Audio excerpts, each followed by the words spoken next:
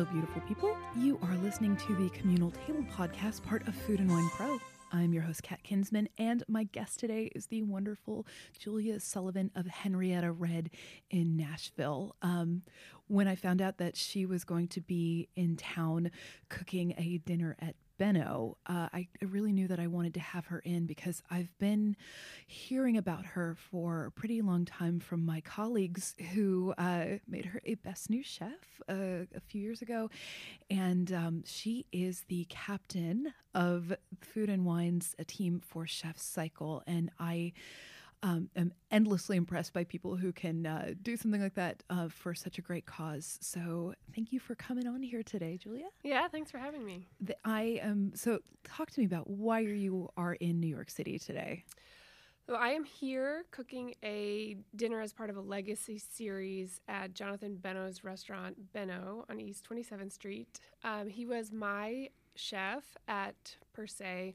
He was the chef de cuisine there from when they opened until about 2014 when he moved to Lincoln, and now he has opened his own restaurant as part of the Evelyn Hotel. So he's doing a legacy series. There are 4 of us who are going to be here this year, including Eduardo Jordan from June Baby in Seattle, Matt Orlando from Amas in Denmark. Incredible. Yeah, and then James and Sandia from Bubble Dogs in London.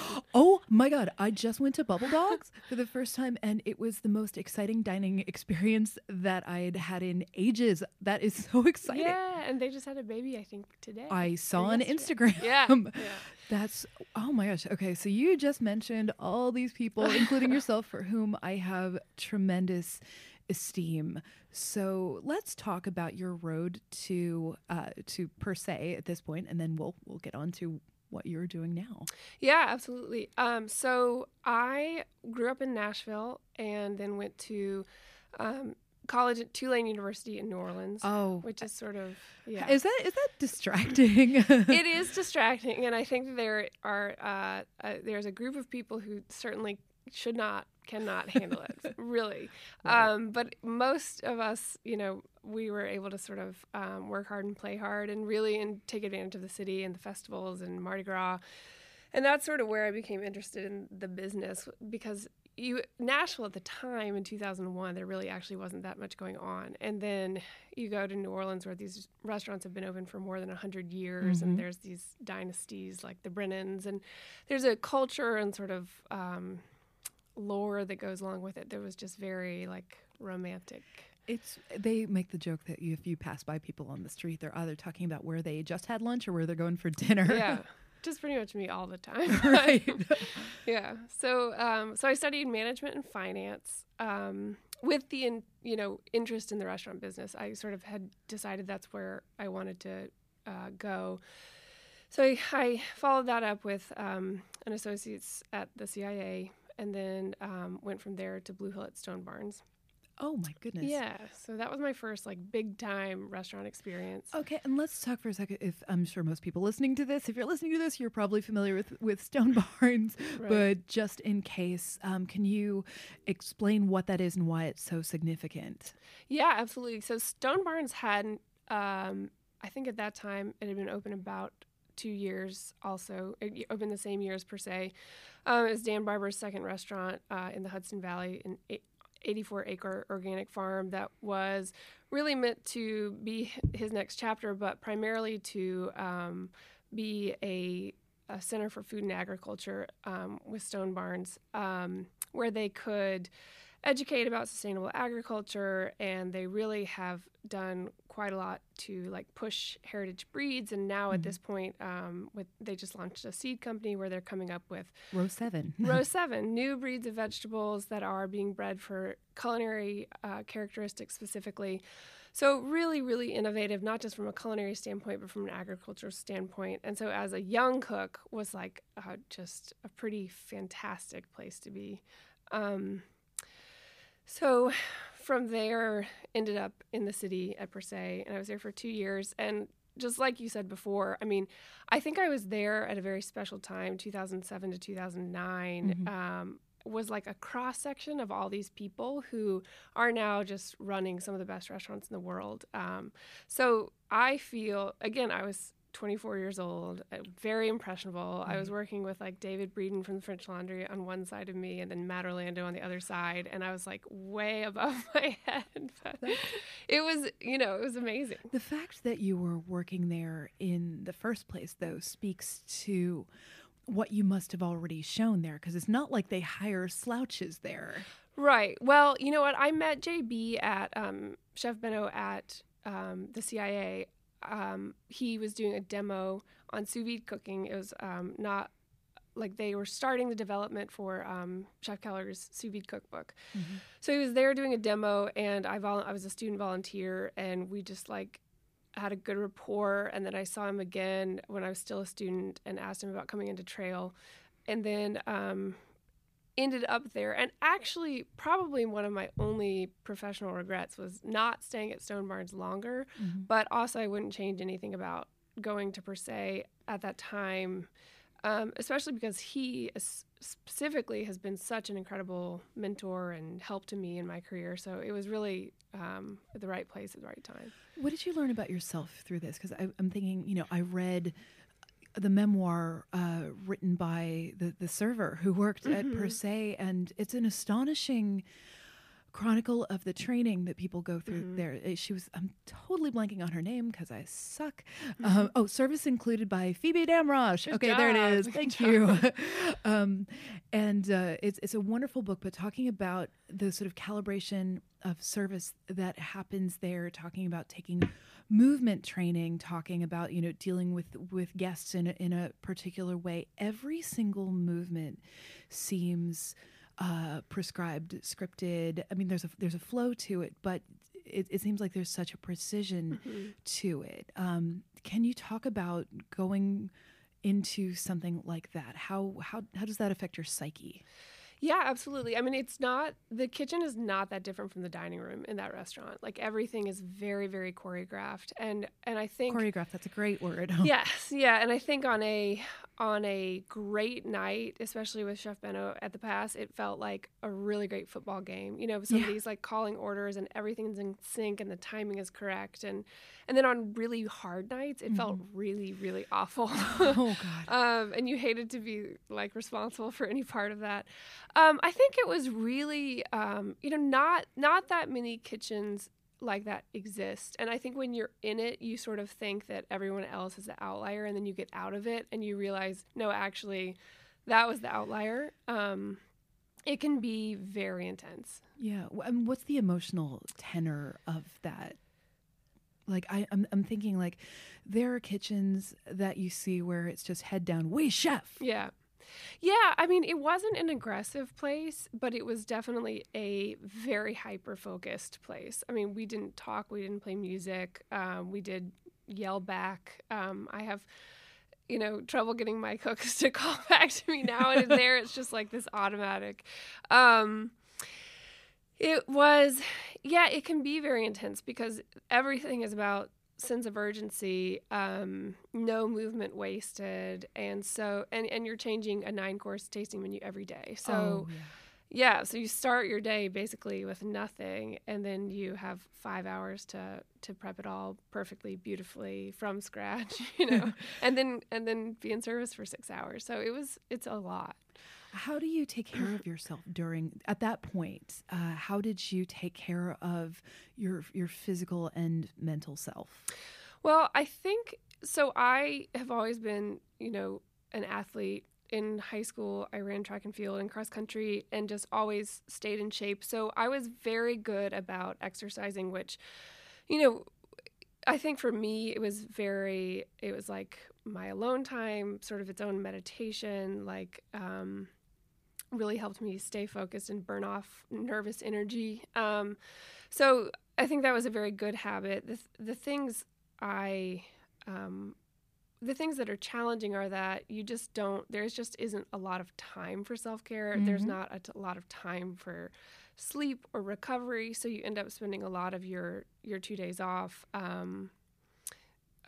sleeping. So there's not a ton of room for family or or really anything outside of it. And I think there's really something to be said for that to a degree in your formative years of having that kind of discipline and commitment to something.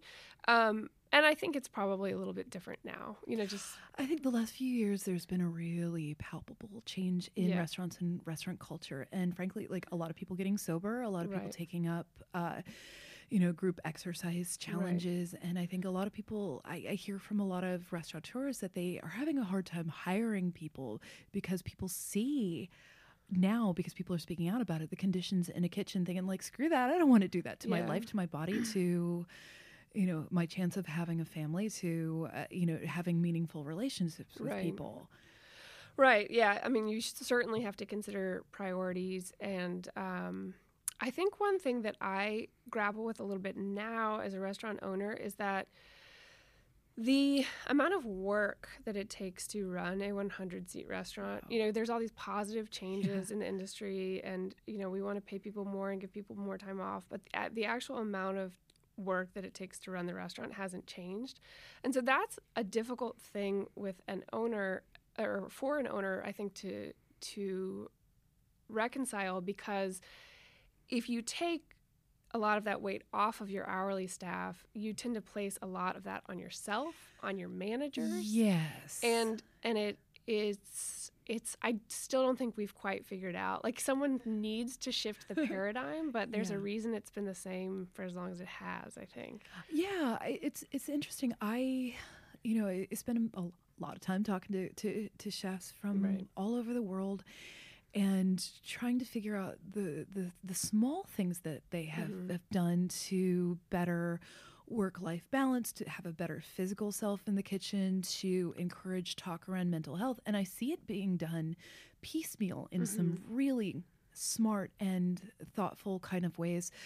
Some of the restaurants in Copenhagen, they'll decide like, we're just going to be open for fewer days. Yes. And, or or they pass the cost of things along to consumers along with pretty open language about where to do it. Or, they offer, sort of after work running or something like that. But I don't know if anybody's cracked the case quite yet. And that's the struggle. I keep coming back to use the word choreography that you saw me like seize on like that. I had another friend, Kate Barney, who she's really a beautiful, wonderful human being, who was working at Stone Barns when I had gone for a fairly significant dinner. It was actually the 10-year anniversary of my first date with my husband, but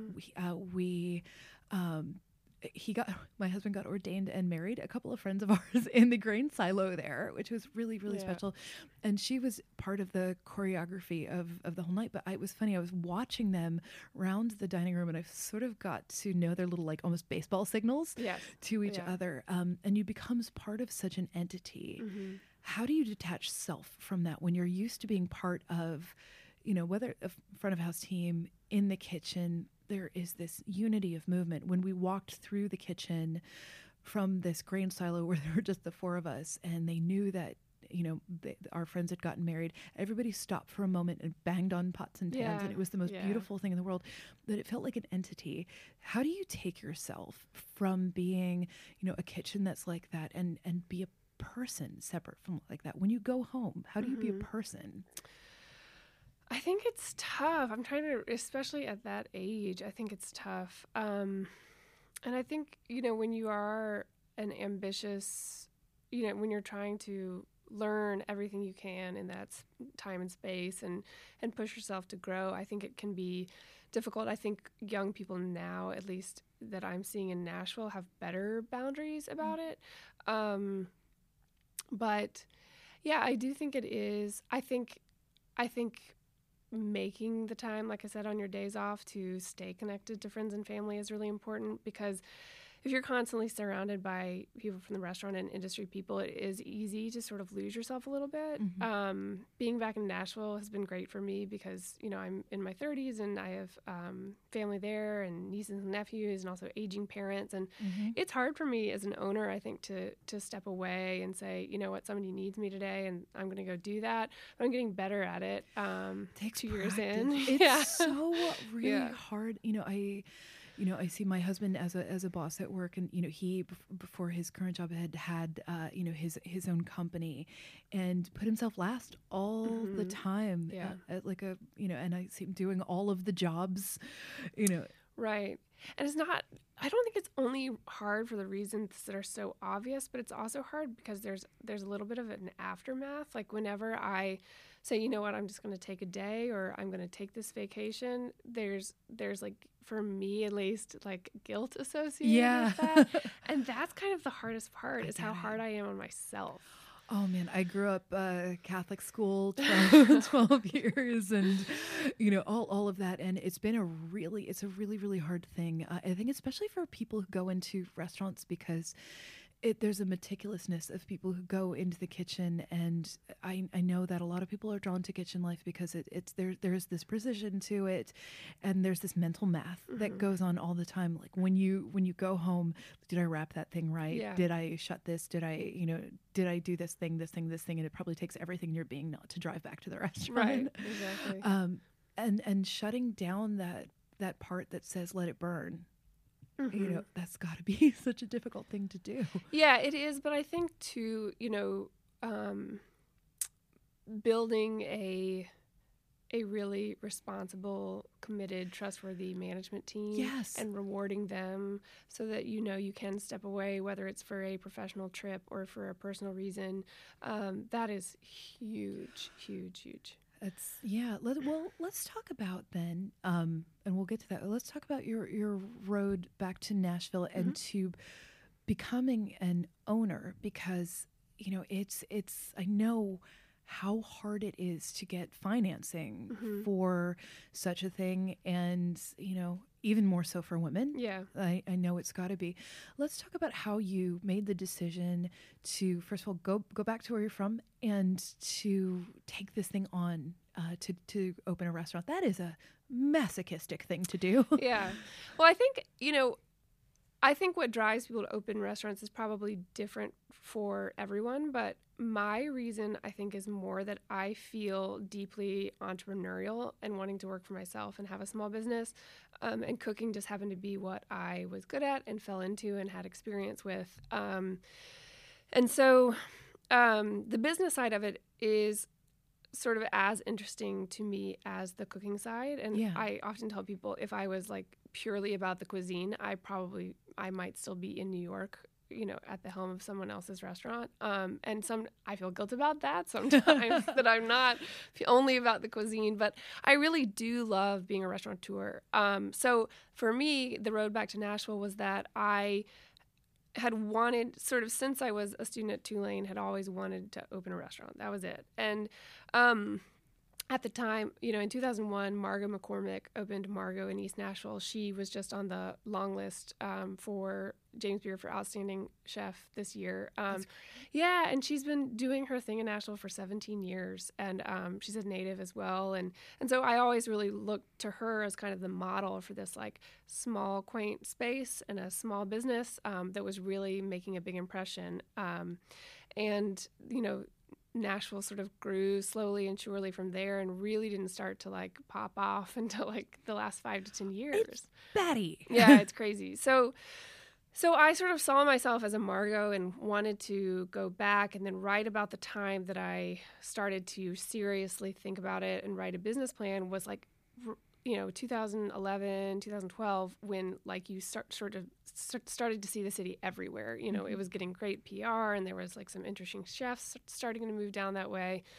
So I made the decision. I said, so actually I took a job working for Haven's Kitchen on West 17th Street. So so I was the opening chef there, and luckily got into the project at a time when we were still in the architect's office, construction design. And so I saw like many pre-opening stages, and I think said, you know what, I can do this. I'm ready to do this. And so I moved back home and started putting plans together. A colleague of mine from Haven's Kitchen actually ended up moving with me to be my general manager. She's a sommelier there as well.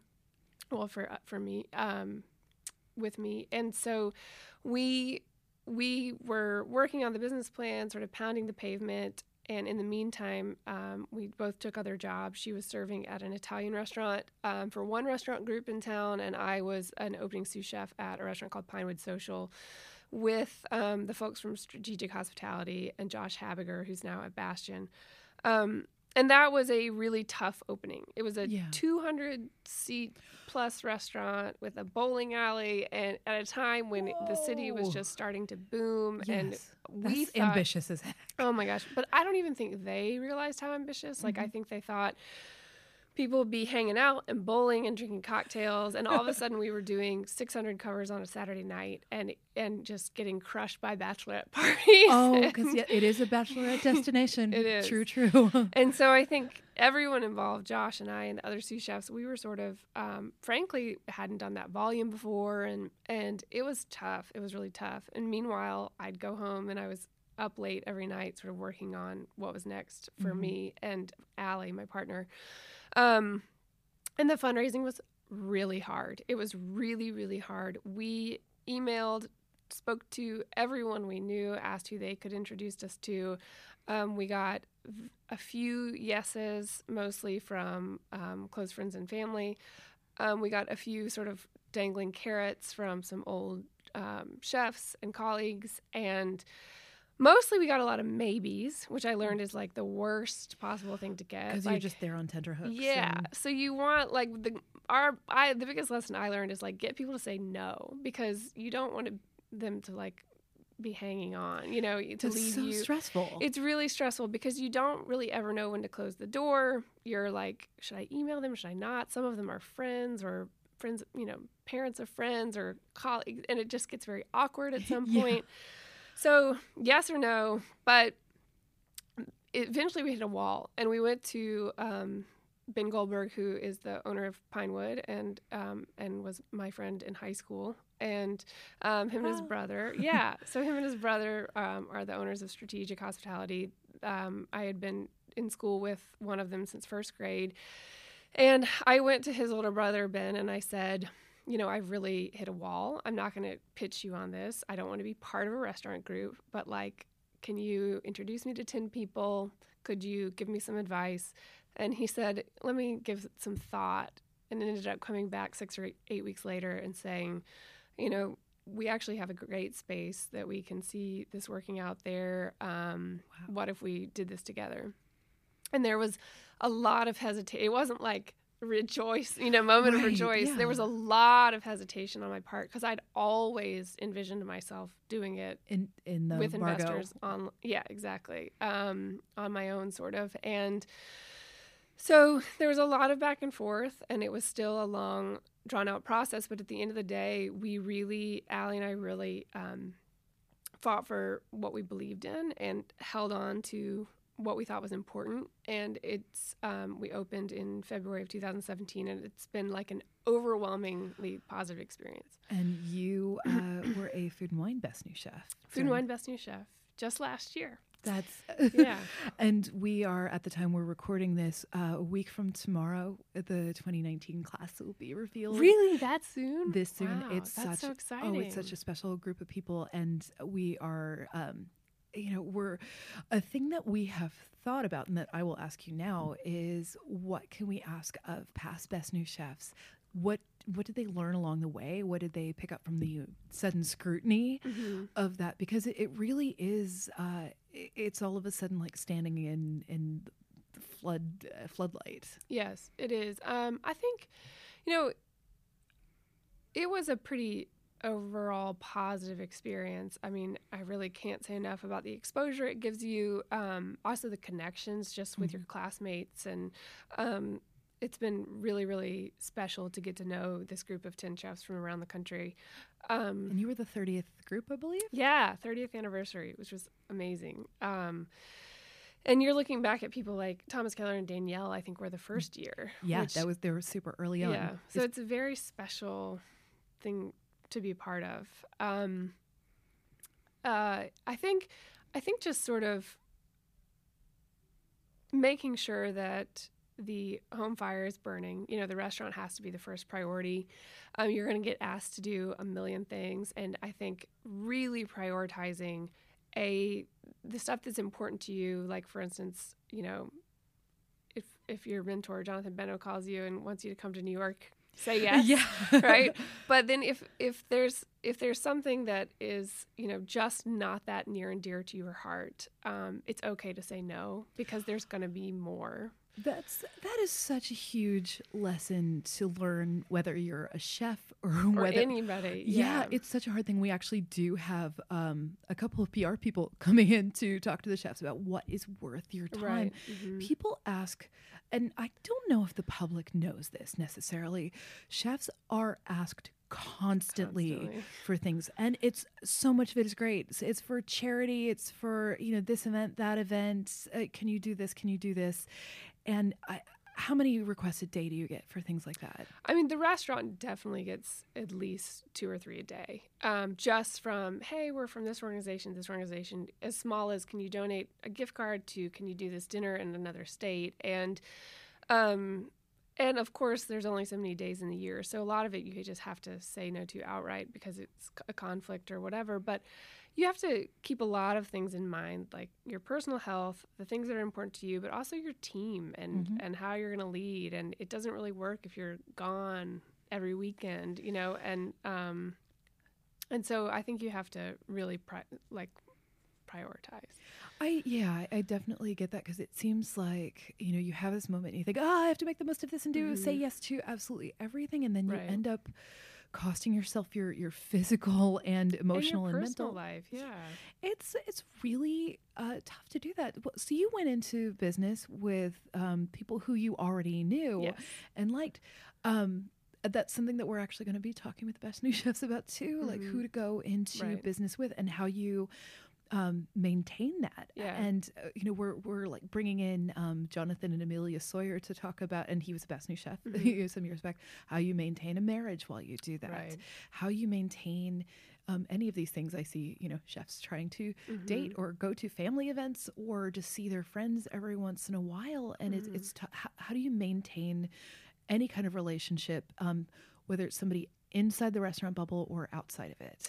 It's very tough. I mean, from the family standpoint, I am very lucky. My family is so supportive, and they sort of understand that if I'm not at home, I'm pretty much at the restaurant, and so they come to me. They come in for happy hour. They bring their friends in, and it's great. It's lovely. It's a really nice reason to be home. I mean, and I'll just, on that note, Nashville, Nashville is so supportive. There's not a night that goes by that we don't look out into the dining room and see somebody we know, whether it's like a high school principal, a friend, a teacher, an old chef, and that is really, really special. And it really makes you feel like people are showing up and supporting you, which we love. My parents are great about, very supportive siblings. So that helps, but I do try and get away because, aging parents, siblings with children, you just really have to, it's tough. You have to sort of start to make that a priority. Personal life, I'm terrible at. I'll just be honest. That's all. I mean, I'm terrible at. You know what? I think that's important to say. That's important to talk about, because it's a thing that happens with, front of house, back of house. Like, you get out at crazy ass hours, and it's, there aren't a lot of people who can understand that. Like, that restaurant comes first for you as an owner. It's and not for your own personal gains, but for like the livelihood of the 50 people working for you too. I wish I had better advice about it. I've dated people in the industry, not in the industry, and I think there's challenges to both. But I think I'm trying to make more space for it.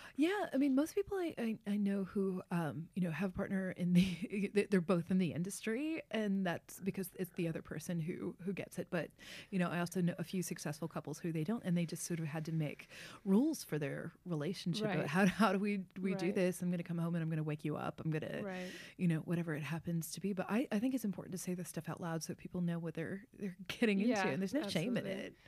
Absolutely. I think, Josh said something which I think is important. He got married around the time that Bastion opened, and he said, when I'm not at the restaurant, Laura knows the restaurant is my priority, and when I'm not at the restaurant, she is number one, and that's it. Like, I make the time, and I think that's what I'm learning in a new relationship is it's more about quality, not quantity necessarily. Oh, absolutely, making the most of that time. And, right. I know there seems to be a lot of chefs who have animals too, Mm-hmm. and those. And I've mentioned this on the podcast before, but about like people who have made some way to have the animal at the restaurant, like either like it's a little doghouse out back or something, because it seems to be really good emotional care for the team to be able to like walk out and pet a puppy. It just occurred to me, I was in Austin recently at a restaurant I won't name because one of the cooks did this. He knew the couple of people I was with, and he walked out with a bag and said, "Want to pet a dirty puppy?" I'm like, hell yeah, I want to pet your dirty puppy. But it was such a nice thing, I think, for morale for the people who were working there too. Yeah, our kitchen is big on dogs. We don't have any at the restaurant, but most of us have one. And I go home during family meal to walk my dog. Aww. And it is a big, it's not convenient, but it is a big source of comfort for me. So I'm not getting rid of it anytime soon. Tell me about your dog. He's a mutt. He's a little terrier, some sort of terrier. He's not very well behaved. He's fiercely loyal, and I love him. But what's his name? His name is Wrigley. Oh, Wrigley. And so this is actually, I think, kind of an important thing to say out loud too, is I actually share him with an ex, and we are very good about keeping a schedule, and people think it's like crazy, but if you're a single person with a busy work schedule, it's so nice to have another person who actually takes responsibility, and they can watch it when you're out of town, et cetera, et cetera. So it actually works really well. I think that's lovely. Yeah, it's nice. I think that sounds like a very mature, responsible adult thing to do. Yeah. Kelly Fields, we recorded with her, and again, I never know what order these are airing in, but talked about the effect of getting a dog on her mental health and saying that was the best possible thing that she could have done. And it I always think, like, as you know, I am very open about the fact that I have anxiety and all these things. I tell myself that the single best use of my time is making my dogs feel safe and calm, and especially I have this little girl dog, Penelope. I have two of them, but she in particular like rolls over and gives me her belly, and I think like I'm making her feel safe and secure, and it's just the most calming thing in the world, and I'm making her calm, and I feel good about it. It's really nice too. It gets you out of your home, and I bet in a city like New York especially, but when going on walks every morning and every staff meal, getting to know your neighborhood and your neighbors in a way that you wouldn't otherwise, just having that 30 minutes in the morning where you can just be silent with the dog, or you can put on a meditation podcast and like reset yourself for the day. Like, I really think it's that thing, especially for a single person, that forces you to make a little time and space that's not just about you, not just about the restaurant. So for me, it's been great. And then that sounds like a wonderful thing to do for yourself. And how do you communicate to your team that they should be taking care of themselves as well? We make a point to... And who's the we here? I say we a lot when I'm talking about myself. and the restaurant, the royal we, but Allie and Allie, my partner, and I, we do make a point to, especially when there's, events in the industry that we feel like are significant, in the last couple of years with suicide or sexual harassment, et cetera, to stop and really acknowledge it and talk about it and remind people that we have their backs if they need it. I think for the most part, our staff actually feels really comfortable speaking to us, approaching us about personal problems. And we try very hard to be accessible. It's not always... It's not like there's daily reminders, but, we try to do small things like we do offer benefits.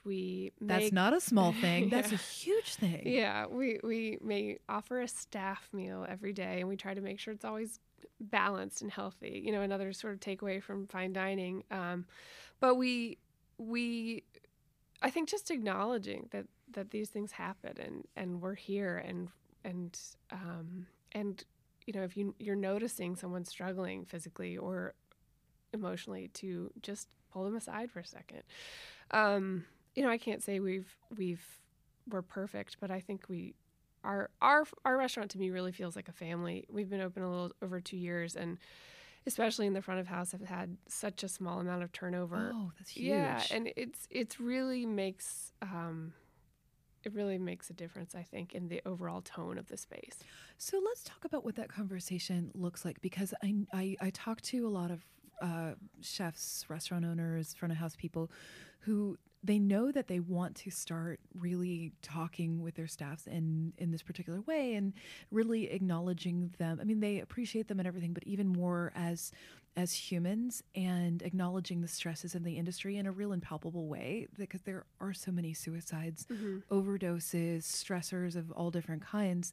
And they say, like, okay, but we haven't talked about this before. How do we start? Yeah, I think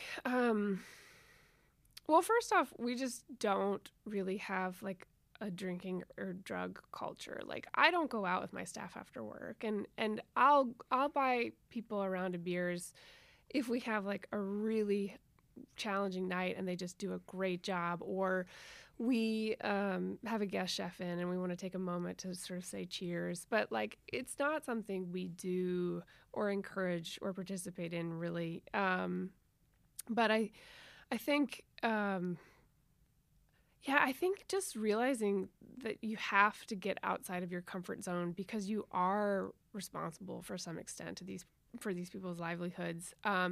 It's not comfortable to get up at a staff lineup and say, "Hey, did you hear about what happened last night?" And it feels, to bring it up like that in some ways can feel almost like mandatory, or like you're not doing enough. But I think it like just, you have to get past yourself and your own discomfort and just bring attention to it so they feel comfortable if they need the help. I think we as a culture aren't great with awkwardness. Yeah.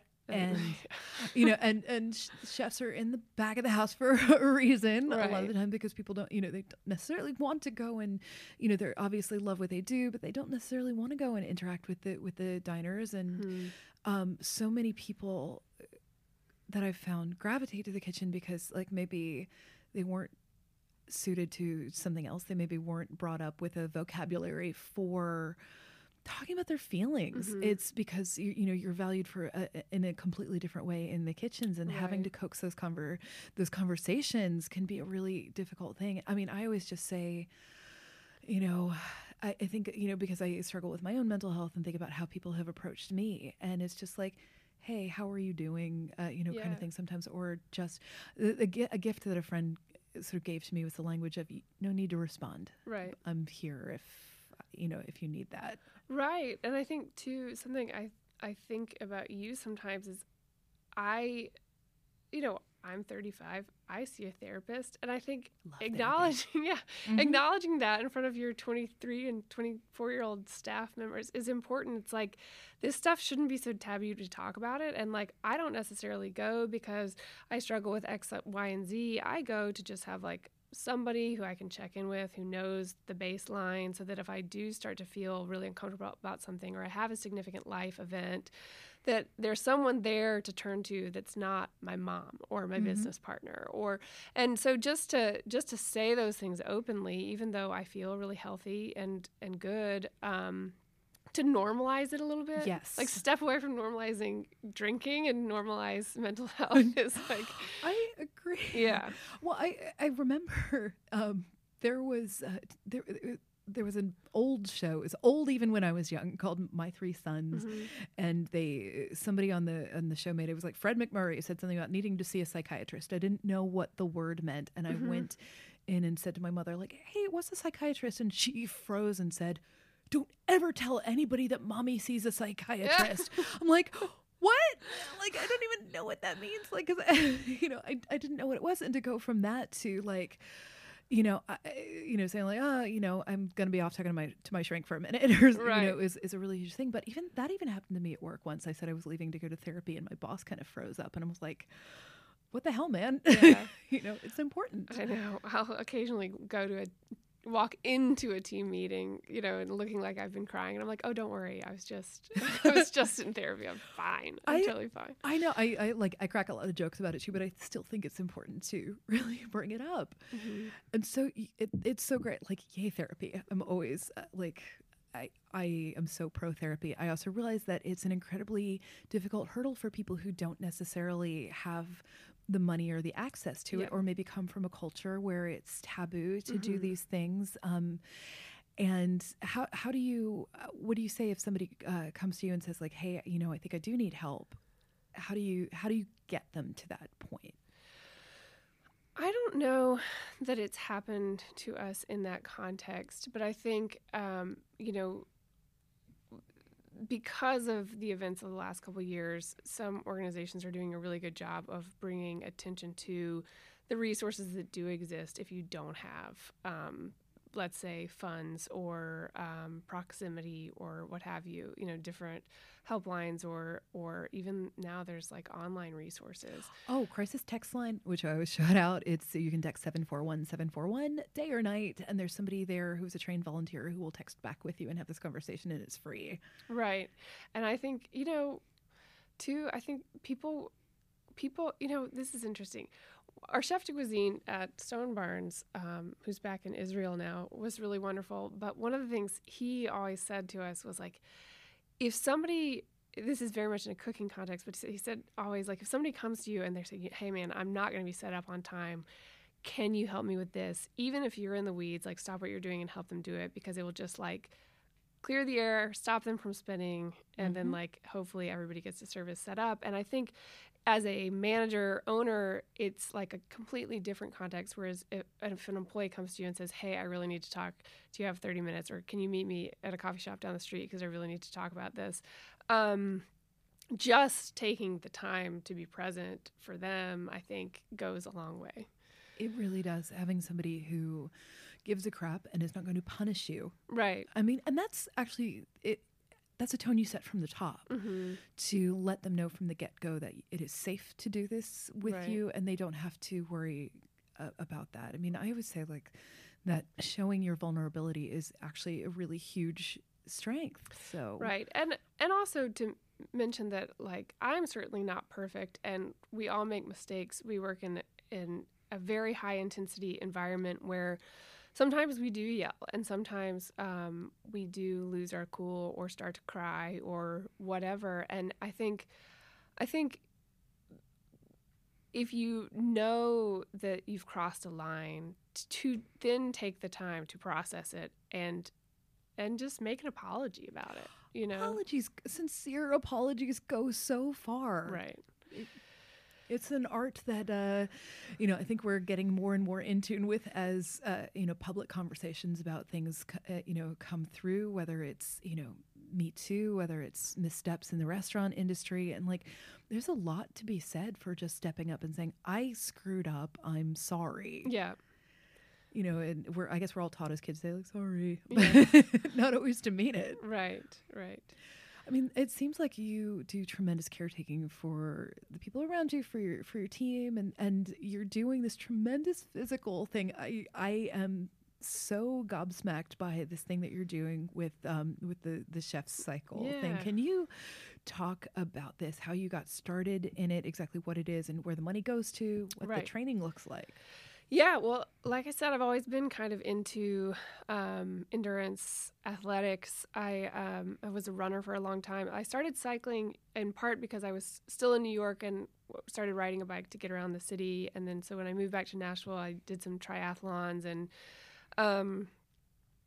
but cycling gravitated towards it more and more because I'm so used to standing on my feet for 14 hours a day. Like, it's not the most appealing thing in the world to go for a 10-mile run anymore. Your poor knees. Right, exactly. So I had seen Chef Cycle and been interested in it and thought about doing it 2 years ago, but it sort of coincided with our restaurant opening. So last year signed up.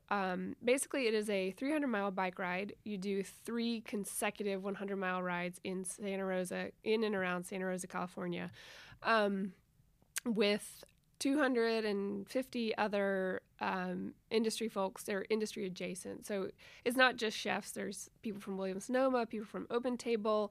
Editor-in-chief of Food and Wine, Hunter Lewis. Hunter Lewis, Food and Wine Magazine. Our wonderful food editor, Mary Frances Heck. Yeah, absolutely. So, and I know Bon Appetit has had a team before. So it's a lot of really food adjacent people who are concerned about hunger issues in the United States. And so Chef Cycle raises money for No Kid Hungry, which is part of Share Our Strength. And they raise money to bring awareness to policy change around providing breakfast and lunch for kids in schools, providing education for families about feeding your family, resources. And so it is a national organization, and Chef Cycle brings in all these people taps into the chef community to raise money up until the ride, and then we all ride together. And it's such a great thing. I think tapping into the chef community, first of all, is so smart. So it's such a enthusiastic. Oh yeah, and there's also a sort of a tie that I see increasingly. It's chefs who have embraced sobriety still have that sort of need to do something. And I've seen so many chefs sort of quit drugs and alcohol and become obsessive cyclists. Yes, and just passionate activists. And so I think chefs are we all have our own venue. We all have our own platform to fundraise. So good on Share Our Strength for getting on that early, because now, it's a group of people who can say, hey, let me partner with you and we'll have a dinner at my restaurant and we'll take those funds and we'll give them to this cause. So for this year, I am riding with Team Food and Wine with Hunter and Mary Frances and some other chefs, Brady Williams, who's a Best New Chef as well last year.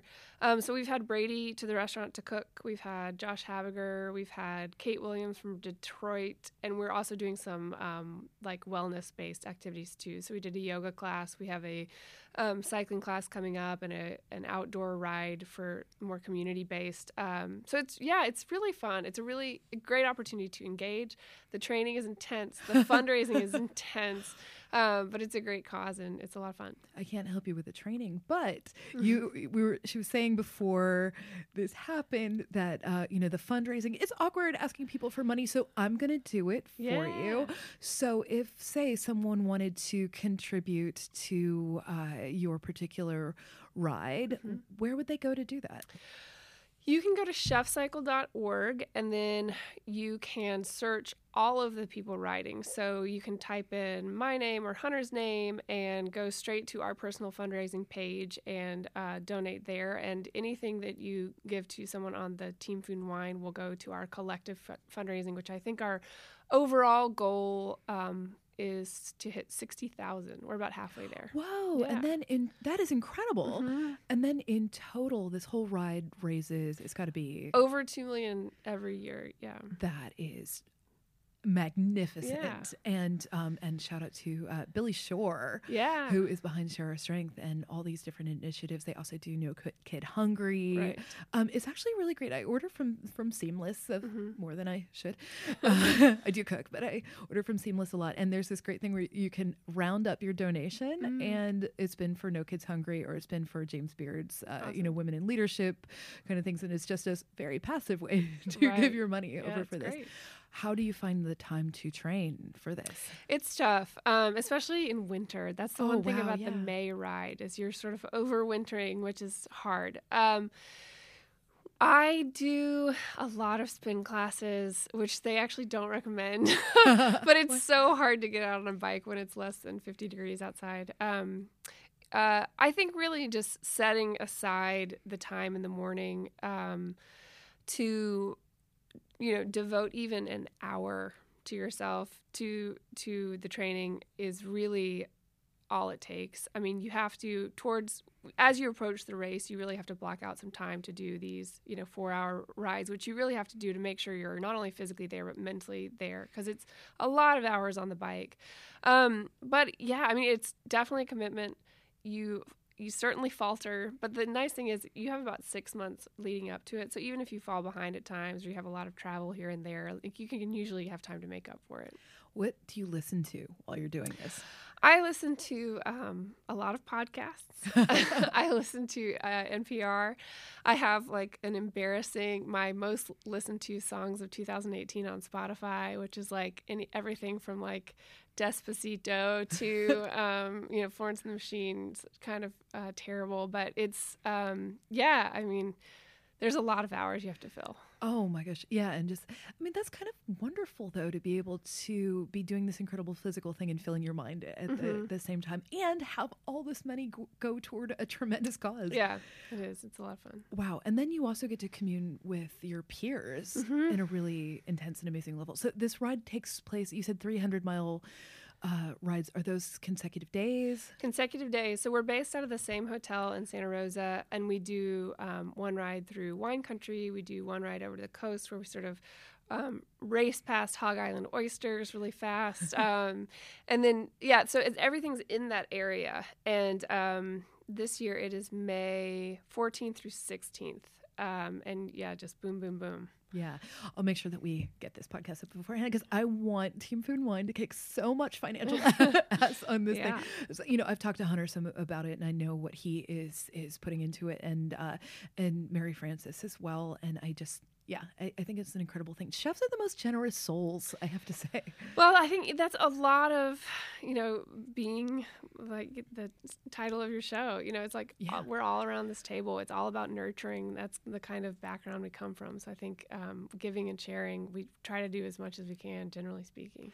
And what is the meal that you all eat at the end of this? Is there a ritual kind of thing? Well, they have a post-race celebration, but I've actually been emailing this week with our team about we're going to make a big reservation at the Charter Oak, Katiana Hong's restaurant. Oh, yes. Yeah, and have like a big dinner. Oh, I've heard such amazing things about that place. It's incredible, yeah. Oh my gosh, and you feed nutrients into yourself. Yeah. I mean, how do you even? These are just questions from a person who has never ridden a bike more than like a very long time. Those nights between like the first night and the second night and the second night and the third night, what is that even like? How tired are you when you get to bed? You're tired, yeah. I mean, the 100 miles a day, it takes people like Seamus Mullen like 4 hours. Let's be honest, he's a machine. But it takes me, I think, depending on the terrain each day, maybe between 5 and 8. And so.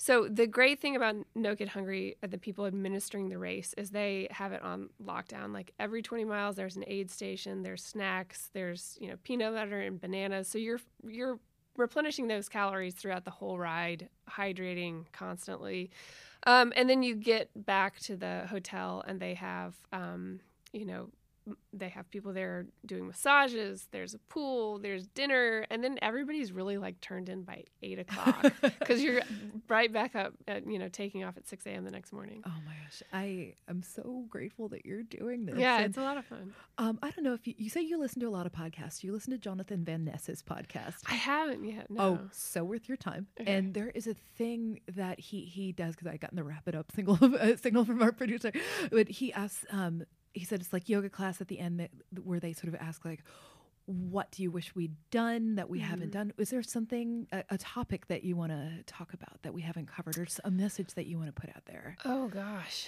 I don't know. I think just keeping in the vein of I think, one thing, I've mentioned the dinner and Chef Benno a lot, but something that came up with Best New Chefs last year was the idea of mentorship. Yes, let's talk about that. Yeah, I think some of us feel very lucky to have those people that we look up to, and he's one of them for me. Mm-hmm. He is a very professional guy and taught me a lot about professionalism, taught me the importance of a healthy staff meal, but then also just about food. And I think that as professionals, it's really important for us to, another reason it's really just important to be open to our staff and accessible to our staff is that, it's true, it might be about mental health or X, Y, and Z, but also just professionalism and leadership in our industry, and it's booming. But if we don't have the people to matriculate and be the next generation of best new chefs, then like it's not gonna sustain itself. So I am so excited about this class that's coming up, and it becomes a family, the sort of family of best new chefs that I was looking through the roster recently and thinking, look at all this talent who we have to tap. So we ask a lot of you, I think, with this, but hopefully we're going to be able to give it to the next generation with that. Absolutely. So I have a question. There's a speed round after this, but there's a question that I ask. So the Oprah moment, because she talks about using The Secret, and I believe in saying out to the universe a thing that you want, because you are doing so much for the up and coming people, for the people around you, and for your consumers, and all of this. What is something you want for yourself? Ooh, I mean, I truly believe I'm like a very powerful professional manifester, and part of that might just be a lot of hard work. But I really do think like that balance, like not just figuring out the way I'm working is working for me right now, but when I look 10 to 15 years down the road, like having a life that is a little more balanced and is a little bit more manageable, that is something I really want, and I'm really working on figuring out what that looks like. Yeah. Universe, if you can help Julia with this, figure out what that thing looks like. Yeah. So the questions. What is the last meal that you had that made you emotional? Oh gosh, just last night, I took my sous chef and my cook Irene, who's Mexican, to Cosme. Ooh. And it was fantastic. It's Irene's first time in New York, and obviously she has a lot in common with Daniela and Isabel over at Cosme. So it was emotional because the food was really wonderful, but also just to like share that dinner with her was so great. Oh, that's such a lovely thing. Yeah. What's your comfort food? Oh, sugar. I have such a bad. Is there a particular format? Is like ice cream or candy? Our pastry chef, Caitlin, she is just constantly putting something out, and usually it's cake. Oh, cake. What is your dream cake? Oh, she makes like anything with cream cheese frosting, carrot cake. Yeah. Oh my gosh. I kind of want that right this second. What is the last meal that somebody made for you at their home? Oh, the man I am seeing made me some really delicious Thai curry. Ooh, that's lovely. He's not a chef. Okay. I mean, that's the thing is like people are always like, nobody cooks for me. So I'm really glad that somebody cooked for you. Yes. That's an amazing thing. Like shout out for that. That's incredible. Yeah. Who is and this is actually might be a challenging question for you because of where you live. Who is the living musician who you would most want to cook for, and what would you cook for them? I mean, Dolly. Like you're not the only person who has said Dolly. Right. I think you might be the third person. Well, we cook for musicians all the time. That's what what I'm true. thinking. Like we recently did an event with Little Big Town. Casey Musgraves had been in our restaurant twice in the last week. I've just started listening to Casey Musgraves. I'm in so much love. Yeah, I mean that is Nashville, right? Yeah. But you rarely catch a glimpse of Dolly or Reba or any of the greats, and so when you do, like that's something that's really special. What would you make for Dolly? Oh gosh, anything she wanted. Presumably Southern food, but who knows? Yeah. Oh my gosh. Yeah, I can't even imagine. I saw her in concert once and it was one of the most magical nights of my life. Yeah. And okay, let's say you have 5 uninterrupted minutes for self-care. What do you do? Ooh, like in reality? Or what? Yeah. Like what is your thing? Or you can even say like, what is the thing you wish you could do for 5 minutes? I usually foam roll. Do you know about foam rolling? Okay. Talk to me about this because my colleague is so into that these days. Okay. So it's a form of self massage, and you just get this foam cylinder that you can really easy techniques for rolling out your calves and the backs of your legs and even your IT band that just like when you stand on your feet all day kind of releases you in a way that feels so amazing, and you can do it in a short amount of time. It is super painful when you start. Oh yeah. But the more you do it, the more you get used to it. It's like the most soothing thing. So 5 minutes of foam rolling. Yeah. Yeah, that is good. great. It is, and I hope you get to do that after your amazing ride, after we have raised you so much money, Yeah. and you have raised that for the kids. Thank you so Thank you. much. Thanks for having me. Oh my gosh. Thank you to our guest today, Julia Sullivan. And people can find you on social. At Julia Keelan, Keelin. Oh, and, lovely. And at Henrietta_Red. Okay, please visit Henrietta Red next time you're in Nashville picking up a show. Thank you to our producers, Jennifer Martinick, Alicia Cabral, and Amy Frank. Thanks to Douglas Wagner for our delightful theme song. If you like what you heard, please tell a friend, write a review, or rate us. If there is something you would like for us to talk about or a guest you'd like to hear from, please let us know. You can find me on Twitter at @KittenWithAWhip. Find out more about the show and catch up on all the episodes at foodandwine.com and Food and Wine's YouTube page. Thank you for listening and take good care of yourself until the next time.